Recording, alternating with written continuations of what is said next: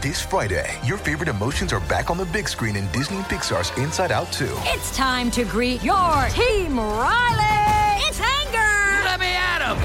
Fear. Safety checklist is complete. Disgust. Ew. Sadness is in the house. Oh, no. Hello, I'm anxiety. I'm one of Riley's new emotions. Disney and Pixar's Inside Out 2. There's a part 2? We're going! Rated PG. Parental guidance suggested. Only in theaters Friday. Get tickets now.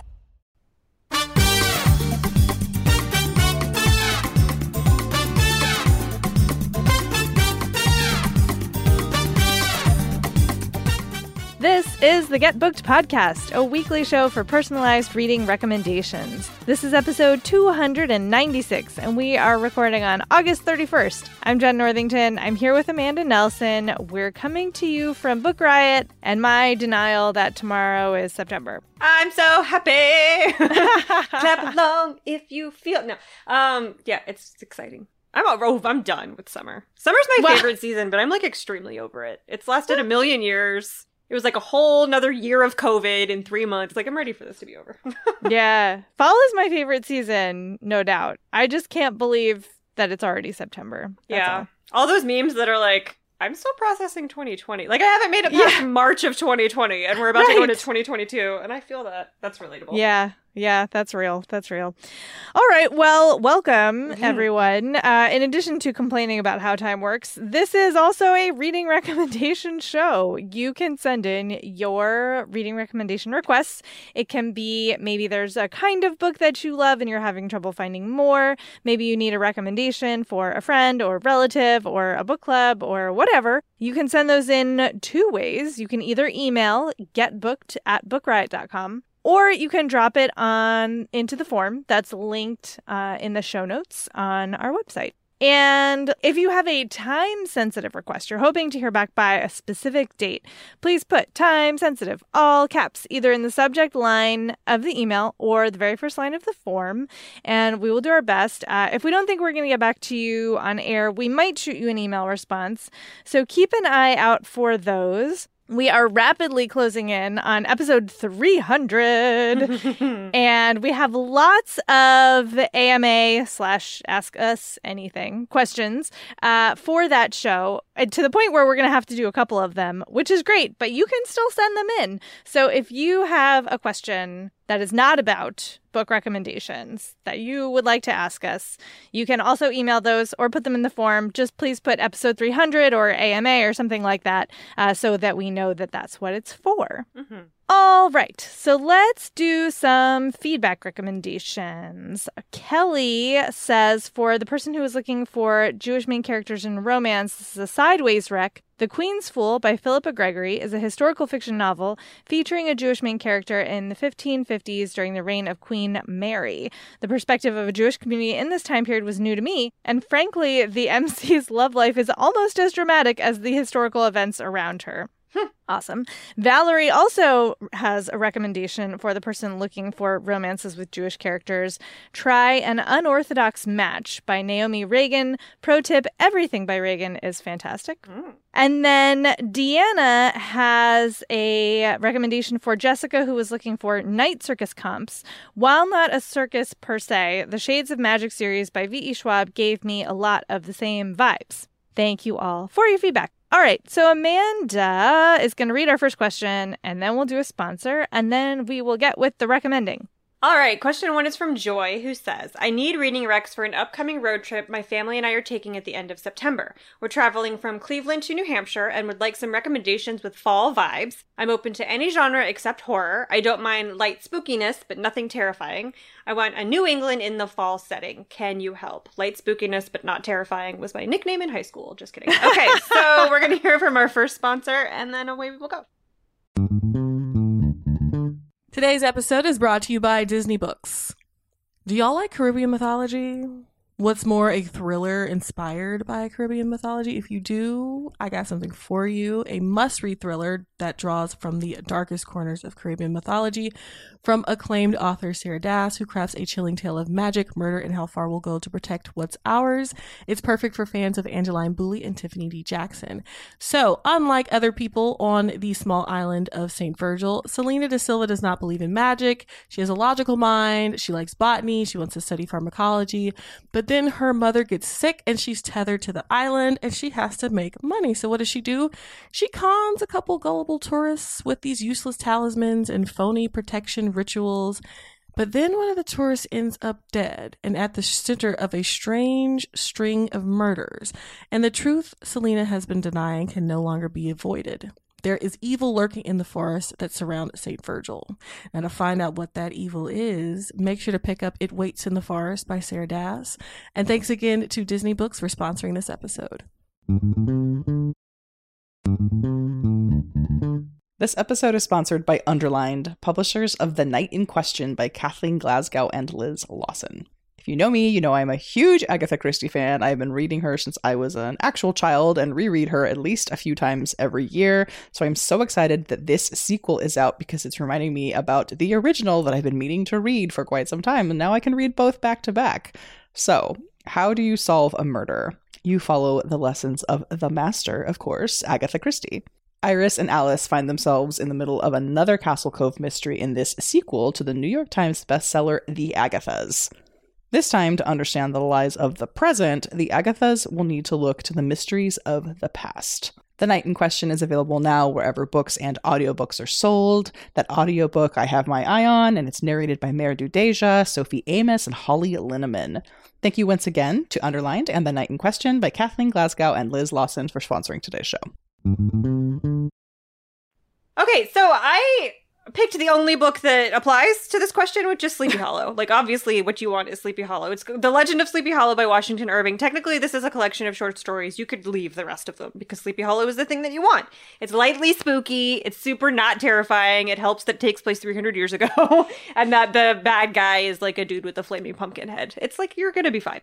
It's appropriate for all ages. If you somehow have missed the plot of Sleepy Hollow, it's about a school teacher named Ichabod who is it's like upstate New York, in Sleepy Hollow, which is the little village. He gets hired as a teacher and he falls in love with like a local beauty, and gets into this rivalry with this kind of, jock, I guess.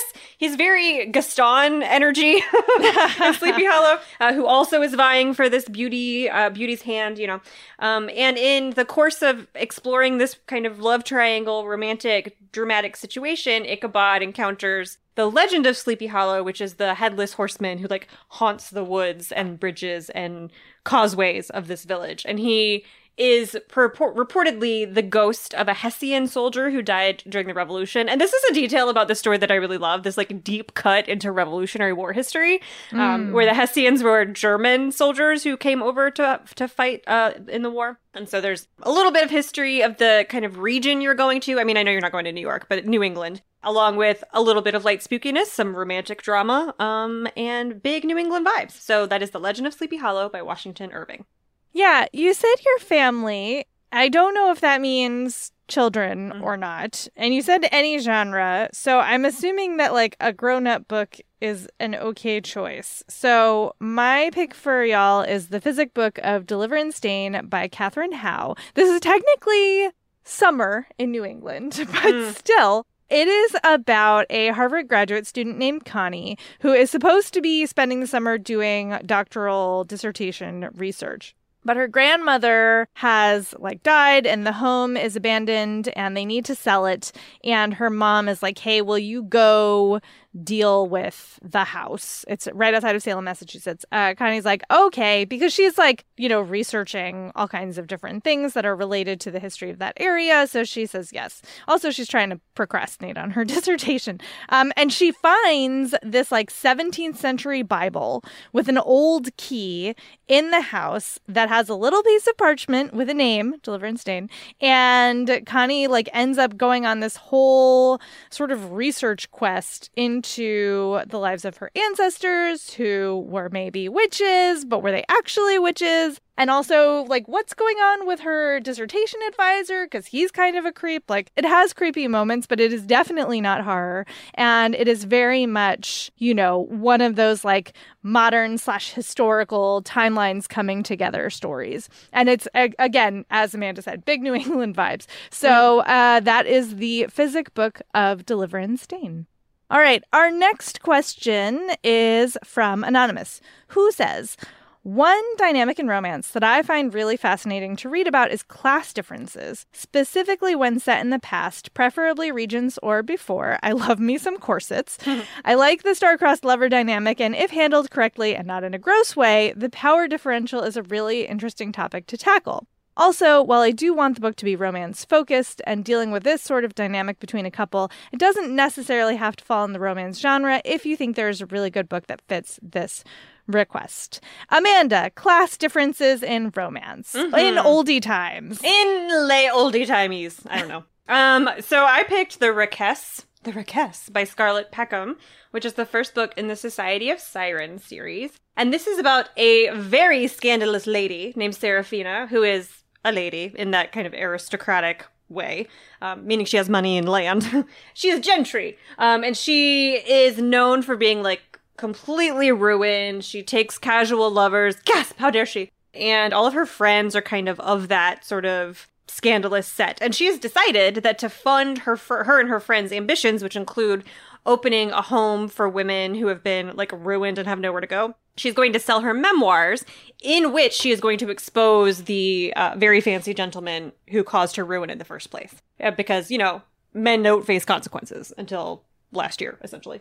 And so our hero's name is Adam, and he is not a gentleman. He is a working man.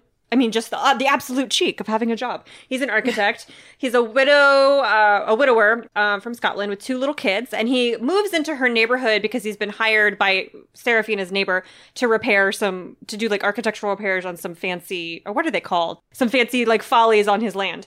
And they have to be redesigned and all this kind of stuff. So he brings his kids, he brings his sister who helps him care for the kids. And then he meets Seraphina. And Seraphina is, of course, like, ooh, a Scot. Let's, hey, you know, and he's like, better not. You have a reputation. And I literally cannot afford to be associated with you. Like, in dollars, cannot afford to be associated with you because I will get fired. And also him and his business partner are kind of gunning for a big government contract for their architectural firm. But the head of the committee in Parliament is a very, very well-known social conservative. And if Adam is ever found to be associating with this like libertine, rakesh sort of lady, he's really risking his career and his future. So that's the setup. And the class stuff here, super interesting because Seraphina doesn't really care. Like, she never mentions it. It's like she doesn't even notice, right, that these are people from 2 different class structures, because she's not trying to marry the dude. She's just trying to bone him. Like, does not care, right, for the first whatever amount of pages. Adam is super aware from the jump. Like, he's attracted to her and has like no moral qualms necessarily with what she's proposing, which is like a no strings attached affair while he's in town. But he does have like kids he has to feed, and like this is his job, and he cannot risk losing it for a roll in the hay or several rolls in the hay, which is what she's actually asking him to do. So then, of course, since it's romance, feelings get involved. I just think this is a really interesting take on this, because usually the class differences that I read in Regency romances are like a governess and a duke sort of a thing. Mm-hmm. Like, she's the poor one who has to have a job. But this is, you know, that's kind of the whole conceit of this book, is that the gender situations are flipped. Like, he's not the rake, she is. He's not the wealthy one, she is. And so that's the angle, and it's really great. So that's The Raquesse by Scarlett Peckham. Hard cosign. Love that. Very enjoyable. I picked for you a historical set in China. It's The Lotus Palace by Jeannie Lin, because this 100% has really intense class differences that, like, the author and the characters are very straight up about. It's also a murder mystery, which is kind of amazing. It's the first in a series. Highly recommend. This is actually the first. Oh my gosh, Amanda, I'm recommending the first in a series. What? That never happens. I just that did never too. happens on Get Booked. We need to retire. Yeah, right. This is it. It's all over.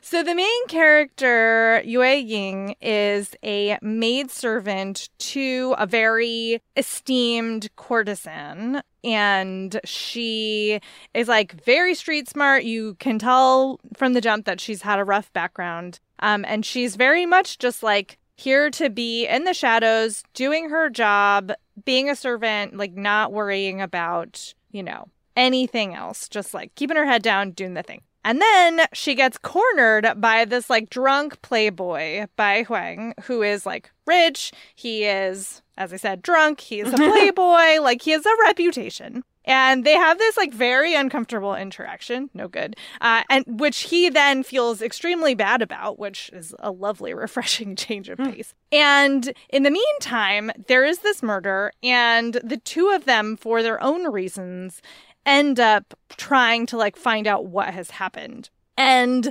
again, romance novel. Feelings happen, but it is always... Yue Ying is very aware of the complications here and makes sure that Bai Huang has to understand them, which takes a while. And I love the way that the book unpacks those things and deals with that power differential. Like you say, when done well, it can be really interesting. And the setting is it's historical, obviously, but it's not like Regency England, it's China, which, I am all for getting out of just our European corner in romance here, and I think you will super enjoy it. They don't have corsets, though, for the record. that was not a thing. But they have other fancy dresses, so you'll get your fashion dose as well. And again, that is The Lotus Palace by Jeannie Lin. Oh, I forgot to give the content warning. Content warning for harm to children. Just FYI. Okay, our next question is from her, which I love. And it says, I loved the book House of Hollow. I've never read anything like it before, and it was the book that broke my pandemic reader's block. It was so mind-blowing, I had a huge book hangover and had to sit with it for 2 weeks before I could read anything else. Can you recommend something similar if such a thing exists? So I had never heard of this book, and I had to go digging for what it was about and what were the vibes of House of Hollow. And it's about a pair of teenagers who something weird happens to when they are children, and the main character has no memory of. And when her sister goes missing, weird things start happening, weird supernatural things start happening to her, and her memory starts to come back. So I picked What Big Teeth by Rose Jabo, which is about a teenage girl who something weird happened to when she was a child. She has no memory of it. And when her memory starts to come back, strange supernatural things are happening around her. So it's pretty similar. That's the general arc, the general themes are similar. The details are a bit different. So Eleanor, she doesn't have a sister, first of all, is the main character. She's been at boarding school for years. She was sent away from her family when she was 8. She's now 17, 18, older teenager. And then she does something bad at boarding school that you don't get details about for quite a while. And she flees that situation really quickly and in the middle of the night and goes home unannounced. Her family is happy to see her except her grandmother, who was the one who told her, leave and don't come back. And so when Eleanor comes back, she doesn't remember much about her childhood. She doesn't remember what she did that had her sent away. And her family, she discovers when she comes home, is monsters. They are literal monsters. Her grandfather and her cousins are all werewolves. Her grandmother is a witch who reads fortunes in the guts of birds. Her mom is some sort of Lovecraftian half octopus thing who gets toted around in a bucket of water. And so this is her family. She doesn't act surprised. You're in her head the whole time. She doesn't act surprised to see them, but she doesn't remember any of the details. And she's totally freaked out. There's a lot of, are they going to eat me? Am I safe here? And it's an open question. They might eat her. She's been gone for a long time. But at the jump, from the moment she comes back, I think that evening, so this is not a spoiler, her grandmother dies. And on her deathbed tells Eleanor, you are now responsible for keeping this family safe from the surrounding villagers. It's a very Addams Family. They live in this big old Gothic house. They're surrounded by villagers who they've made a tenuous peace with, but who aren't happy that they're in the neighborhood by any means. And so Eleanor has to take up the family business and is it becomes the new matriarch essentially, and then eventually has to face a really, really terrible danger that comes from France, where all danger comes from, in the form of her other grandmother, her maternal grandmother, who turns out to be quite evil. So there's a lot going on, but it's got that that same sort of plot device, that it's not a trick, but that like narrative device of you're discovering the details as the character is rediscovering the details that they have since forgotten or buried because of trauma or whatever. And all of that kind of creepy supernatural stuff. So that's What Big Teeth by Rose Jabo. Yeah, I also have not read this book or heard of it, actually. So thanks for putting it on the radar. And what I took away from it, and I could be totally wrong, so apologies in advance, but I was like, okay, thing from the past plus supernatural hijinks. And so the book I am recommending to you is The Only Good Indians by Stephen Graham Jones, which comes with a content warning for animal death, by the way. Because this is about 4 young Native men who, like, when they were young, they were out on tribal land hunting elk, and, like, something happened. And now, years later, that something is coming back to haunt them. And supernatural hijinks abound. Like, these are the elements. Stephen Graham Jones, we talked about his works before. He is so good at, like, creepy, unsettling, like, is this real? Is this not real? So if you want to be in that, like, questioning, like, what is happening? How, like, reliable are these narrators? Like, that is definitely the vibe you're gonna get here. And then, like I said, like, thing from the past comes back to haunt the present. And so, yeah, so I think that hopefully this is in the same, like, wheelhouse. Otherwise, and also Stephen Graham Jones is just, like, an amazing author. So I always am happy to recommend him. So again, that's The Only Good Indians by Stephen Graham Jones. His new book is one of the sponsors for this episode. I'm pretty sure. Is it? Yeah, we record the ads like the week before we do the actual show, and we don't know like if there's overlap because of the way that the tasks are handed out. So sometimes that happens, and it's just kind of funny. That is kind of funny. Well, at least it's not the same book. Yeah, one is not influencing the other. I just wanted to, hang a lantern on that. Thank you for clearing that up, Amanda. All right, let's see. Our next question is from Jess, who says, I would really love a recommendation on an adult nonfiction book on Australian animals, examples, kangaroos, wombats, etc., or the individuals that study them. Additionally, do you have any recommendations on books where the community is a character in a way that is similar to Beartown or Firekeeper's Daughter? So we split this one up. Amanda, you want to take Australian nonfiction? Australia, yes. I picked The Dingo Debate by Bradley Smith, which is about dingoes, in case you didn't know, which is a indigenous wild dog in Australia. They came from Southeast Asia, where they were semi-domesticated, and then eventually ended up in Australia. Fun fact, all dogs come from Asia. You're welcome. All domesticated dogs. So you're welcome for all of your fancy dogs. And so the book is exploring how that happened. Like, how did the dingo make its way from being kind of a semi-wild animal in Southeast Asia all the way to Australia? And then what happened after that, which was its relationship with the indigenous people of Australia and how it adapted from its climate in Southeast Asia to the climate of Australia. And also, like, how it's gotten to the place it is now, which is, like, almost extinct. It's quite endangered. And that's mostly because it's in a pretty constant battle with the agricultural industry and like livestock farmers and things like that. It's very similar to the wolves in the US and how like ranchers are constantly in battle with wolf populations, and sometimes the government intercedes, sometimes it doesn't, but now wolves are pretty endangered here. And it's a similar thing with the dingo in Australia. So the book is a lot about the origins and the conservation of this particular animal that is indigenous to Australia. So that is The Dingo Debate by Bradley Smith.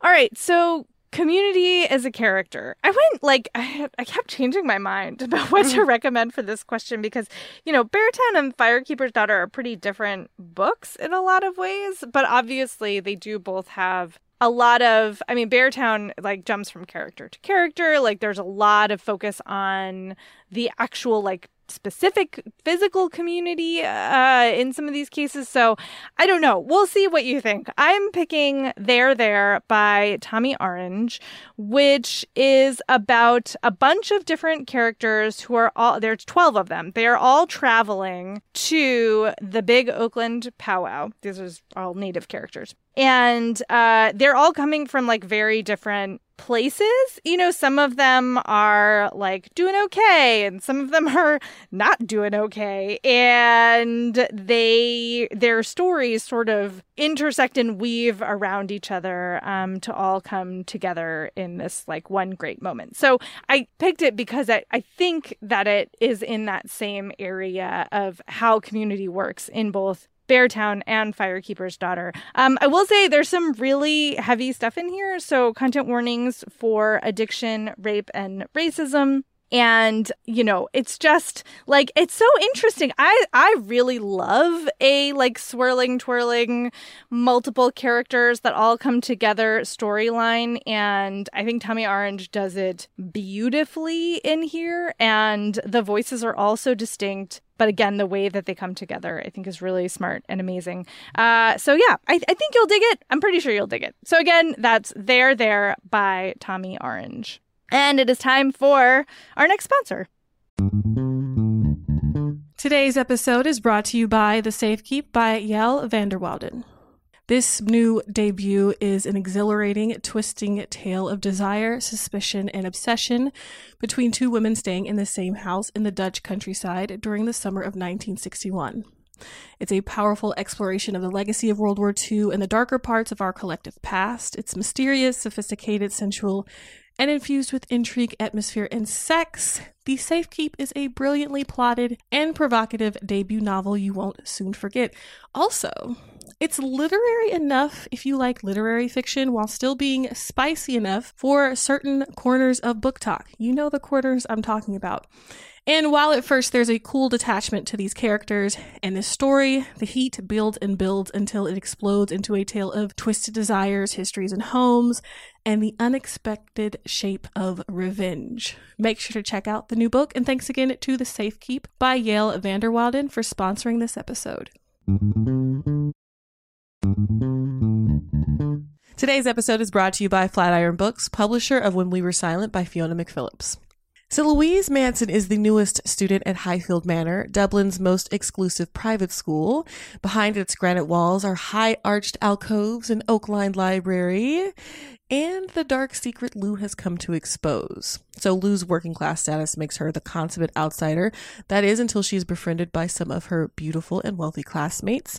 But after Lou attempts to bring the school's secret to light, her time at Highfield ends with a lifeless body sprawled at her feet. Then, 30 years later, Lou gets a shocking phone call. A high-profile lawyer is bringing a lawsuit against the school, and he needs Lou to testify. Lou will have to confront her past and discover, once and for all, what really happened at Highfield. Powerful and compelling, When We Were Silent is a thrilling story of exploitation, privilege, and retribution, with themes of revenge, love, power, and secrets. Make sure to check it out, and thanks again to Flatiron Books, publisher of When We Were Silent by Fiona McPhillips, for sponsoring this episode. Okay, our next question is from Deanna, who says, I've just finished the entire Shades of Magic series, and I'm wondering what you'd recommend to fill that gigantic gaping hole in my heart. The magic, the queer love, the pirates, adventure, anti-heroes, kick-ass women, immersive setting, and fast-paced story. Basically just looking for recommendations to follow what I gather is a pretty singular reading experience. I'm open to most anything, but please no graphic novels, middle grade, or YA. Typically too angsty, but I trust you both if there's something you feel like I must read. Okay, I picked The Jasmine Throne by Tasha Suri, which has trigger warnings for harm to children that I forgot to put in the agenda, so I'm typing it right now. Okay, and this has no pirates, but basically everything else that you were looking for. Wait, are there there are vagabonds who do violence, so I don't know that they're just not on an ocean? Land pirates, what would that be? A gang, it's a gang, right? Like, I don't know. Okay, so there are two main characters here, two women. Malini, who is a princess in this universe, and her brother is he's the emperor, and he's a horrifying dictator who is just super violent and a big religious fundamentalist. His religion also happens to include burning a lot of women at the stake. Malini was supposed to go on, like, voluntarily to be burned on a pyre alive because it was part of the religious ceremony, and she refused to do it. And so he has imprisoned her in something called the Harana, which is a decaying temple to an old religion in a country that they took over. Like, their empire is very colonizing. And it was an ancient temple. It was like magical. It was powerful. The priests and the children who lived there had all of these supernatural abilities. And the emperor destroyed everyone who lived there because he was scared of all of that. And so he has imprisoned her there. And so she's just kind of trying to figure out like what to do with herself. The other main character is Priya, who is a maid. And she is one of the maids who is selected to make the journey up and down the Harana every night to like clean the princess's quarters and bring her food and stuff like that. She is trying to keep this big secret that she has, which is that she was one of the children of the Harana. She was a child of this kind of ancient indigenous religious system, and she had some supernatural abilities and escaped before the temple was destroyed and all of her friends and family were killed. So she's trying to keep that a secret because, like, you know, she doesn't want to die. And the princess witnesses a scene that confirms who Priya is to her. And so now she has a secret about Priya, and they become sort of very suspicious allies politically because the princess wants to get out of the Harana and depose the emperor because he's terrible. And Priya doesn't really know what she wants to do, but wants to protect everybody she loves. And so they have this uneasy sort of truce that turns into like making out under waterfalls, as you do. And it's so great. Like, it is just, there's angst, but it's not like that. I know what you mean when you say you don't like the angst in YA. I don't, not all YA is like that, obviously, but I know the vibe that you're talking about. And this is angsty, but not that kind of vibe. And it's like deeply political, religious, oppression, misogyny kind of angst. And so, like, I wouldn't call it a romance because it's not like the central storyline is about the two of them making out under waterfalls. But their relationship is really fascinating. The political intrigue is great and very complicated. And all the women, every main character or protagonist who is moving this plot forward is a woman. And all the dudes are just like obstacles, which is the dynamic I don't hate, to be honest. So, super fun. That's The Jasmine Throne by Tasha Suri, which is the first book in the Burning Kingdom series. Unfortunately, the other ones aren't out yet because this is pretty new, but you have much to look forward to. That book is so good. It is so good.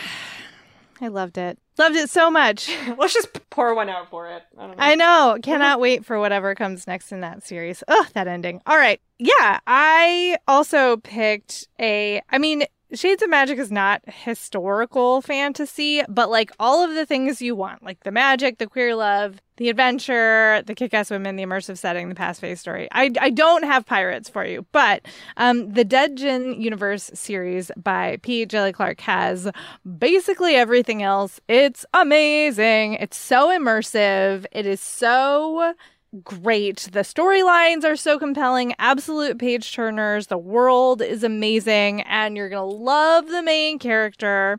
Fatma is a police detective in Cairo in a time that is like, I think it's like late 1800s, I want to say. We're moving into modernity, but we're not there yet. And in this alternate version of our universe, when the British were attempting to colonize Egypt, the locals, well, and not just Egypt, actually, several other countries in that African region were like, you know what? We have magic and we're going to use it to eject you. And they did. And now magic is just like baked into everything that's going on. The political situation is very different from how it turned out in our world. And there are like magical crimes. There are jinn. There are like these quote unquote angels who are not really angels necessarily, unclear what they are. And there's like old gods interfering in things. And Fatma works for an agency that ends up investigating various supernatural occurrences and crimes. And she is one of the very few women in her field.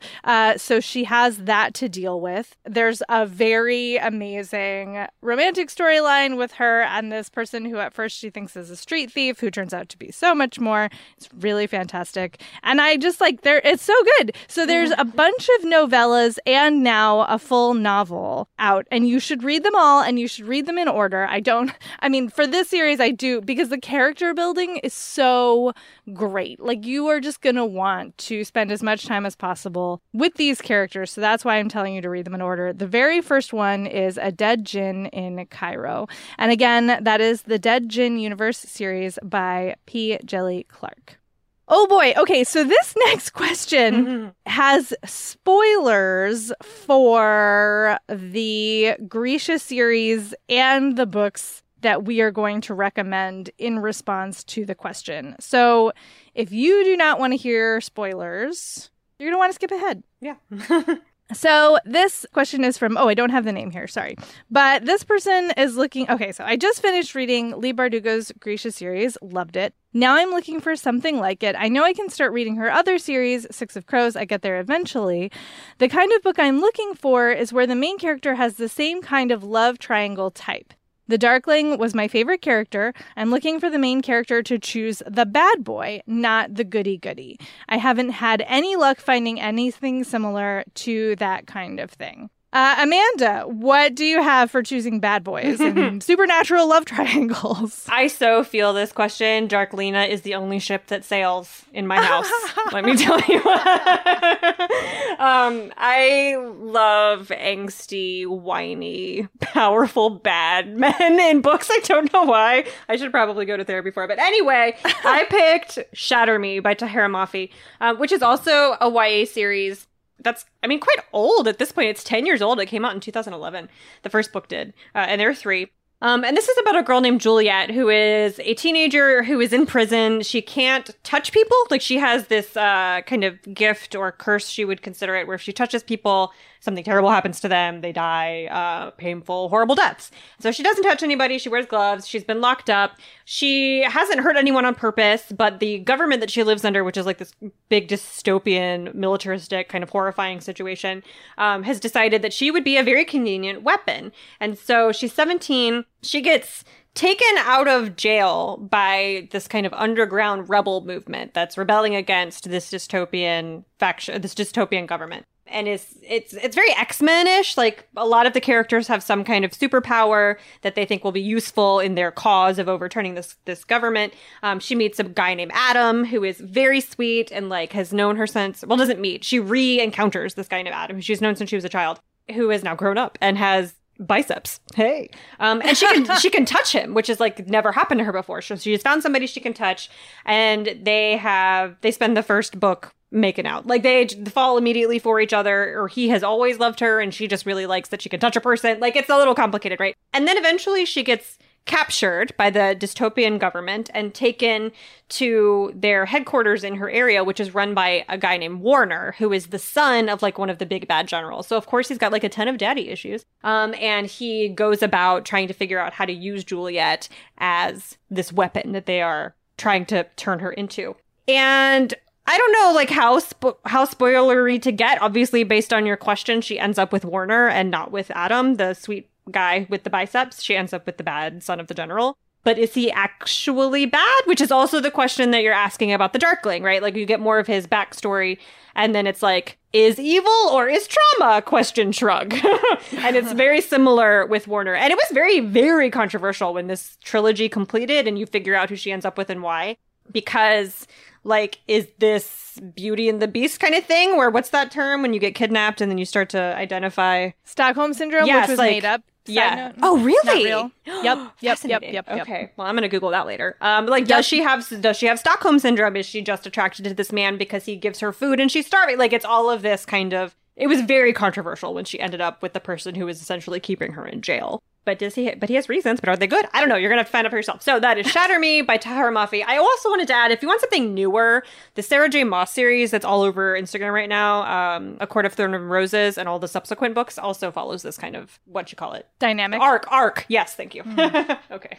Well, now I feel like my pick is like ancient because it came out in 2008, which is not that long ago. I don't know. That's when I read it. And I hadn't thought about it in a long time. So thank you for bringing this question to us and reminding me of it. It's The Summoning is the first book in the Darkest Power series by Kelly Armstrong. And yeah, it is,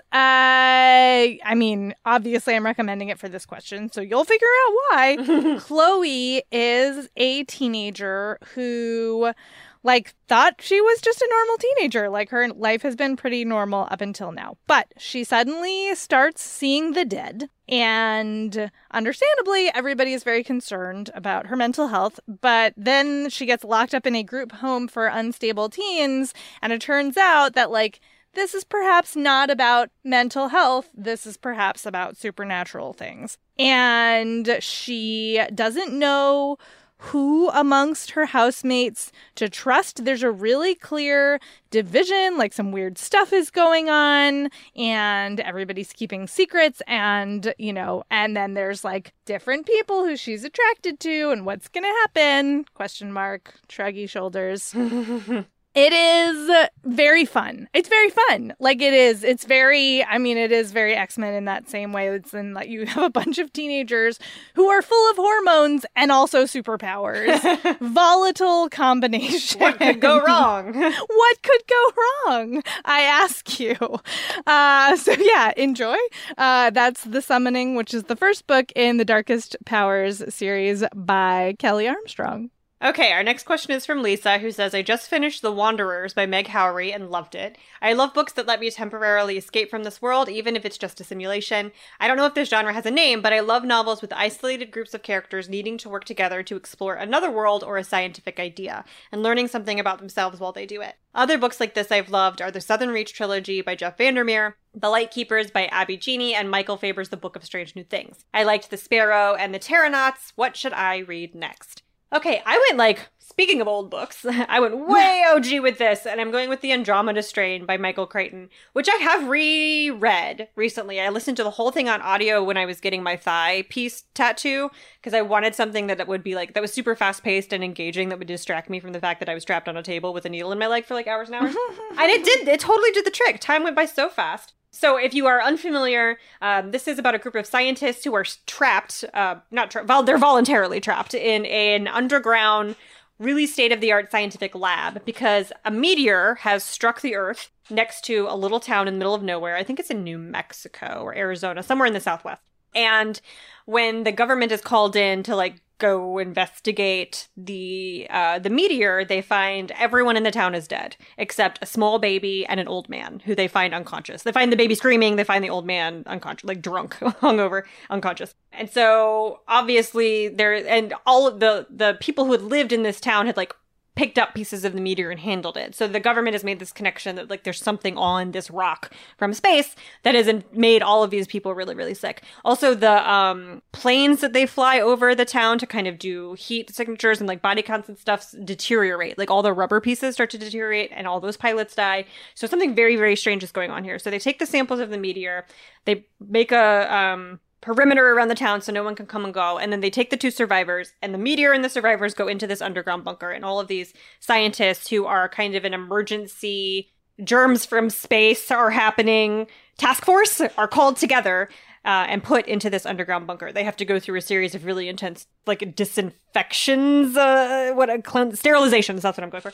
And then they have to figure out a cure because this thing could spread. They don't understand if it's a virus, if it's a bacteria, if it's going to escape this town, how does it work? Who's going to die? And the stakes are super, super high. And there's also this kill switch where if the virus gets out, they can nuke the lab and then they will all die. And the way that they have picked the scientists to participate, they're all men. Most of them have families except one because of the psychology of having less to lose because you don't have kids. So you are more willing to push the button and save humanity. It's just fascinating. Their interpersonal relationships it's so engrossing. But you're really here for the puzzle that they're trying to solve. They are trying to save the world with this by solving the mystery of what this bug is and how does it operate. And that's very similar to The Wanderers, where all of those astronauts are trapped in that simulation. They can't leave. They don't know what's real or what's not. And it's really about how are they going to get along. It's super, super similar in The Andromeda Strain. So that is The Andromeda Strain by Michael Crichton. All right. I picked We Have Always Been Here by Lena Nguyen, which I was actually recommending to Amanda as a much more current sort of Michael Crichton comp recently. And I will say this book gave me so much agita. Oh my goodness. But if you made it through the Southern Reach trilogy, you're going to be fine. It takes place on a spaceship that has been dispatched to survey this very icy planet in an unexplored galaxy. So it's a scientific mission. Our narrator, Dr. Grace Park, is a very highly introverted, touch-averse individual who is also a psychologist, which is a weird pairing, acknowledged by everyone. And she actually has these like technological enhancements that make her extremely good at reading facial tics and body language. There's another psychologist on the trip who is like the head psychologist, who is like the, you know, like, let's talk about your feelings kind of psychologist. That's not what Park does. She is there to like basically monitor and like figure out like, you know, what's going on and take notes. Like she's basically a spy for the corporation that has put this mission together. And everybody knows it and they kind of hate her. They actually are like, have been hazing her and pranking her. It's like she does not have good relationships with the rest of the crew. She does, however, have great relationships with the onboard androids, which also people find weird about her. But like, I just loved Park so much. She's such a delightful misanthrope in that I really felt some of her feelings about the other people and like why it was so hard for her to interact with them and like why she preferred the androids in certain situations, like totally legit reasoning. So this is like, there's a lot of friction among the crew. And then things get even worse when they get to this planet and only some people are allowed to go down to the surface and not others. And then like somebody gets sick, somebody else is having hallucinations, somebody else is having horrible nightmares. Like the crew starts to fall apart. And the whole time Park is trying to figure out like, what is happening? Like, what is happening? Why is it happening? What do we do about it? Why can't we communicate with anybody back, you know, at like mission control? Like everything is very stressful. So stressful. So great. So many great characters. So many interesting, weird plot twists and developments. Like it is such a compelling read. I tore through this book. And it is like very like high pressure cooker, small group of people. How are they going to make this work? Who is going to die? Side note, who's going to die? I will give a content warning for use of ableist language around mental health by some of the characters who are like, as everything is falling apart, there are some unkind words said about other people's mental health. So just an FYI. But again, that is We Have Always Been Here by Lena Nguyen. And that's our show. Woohoo!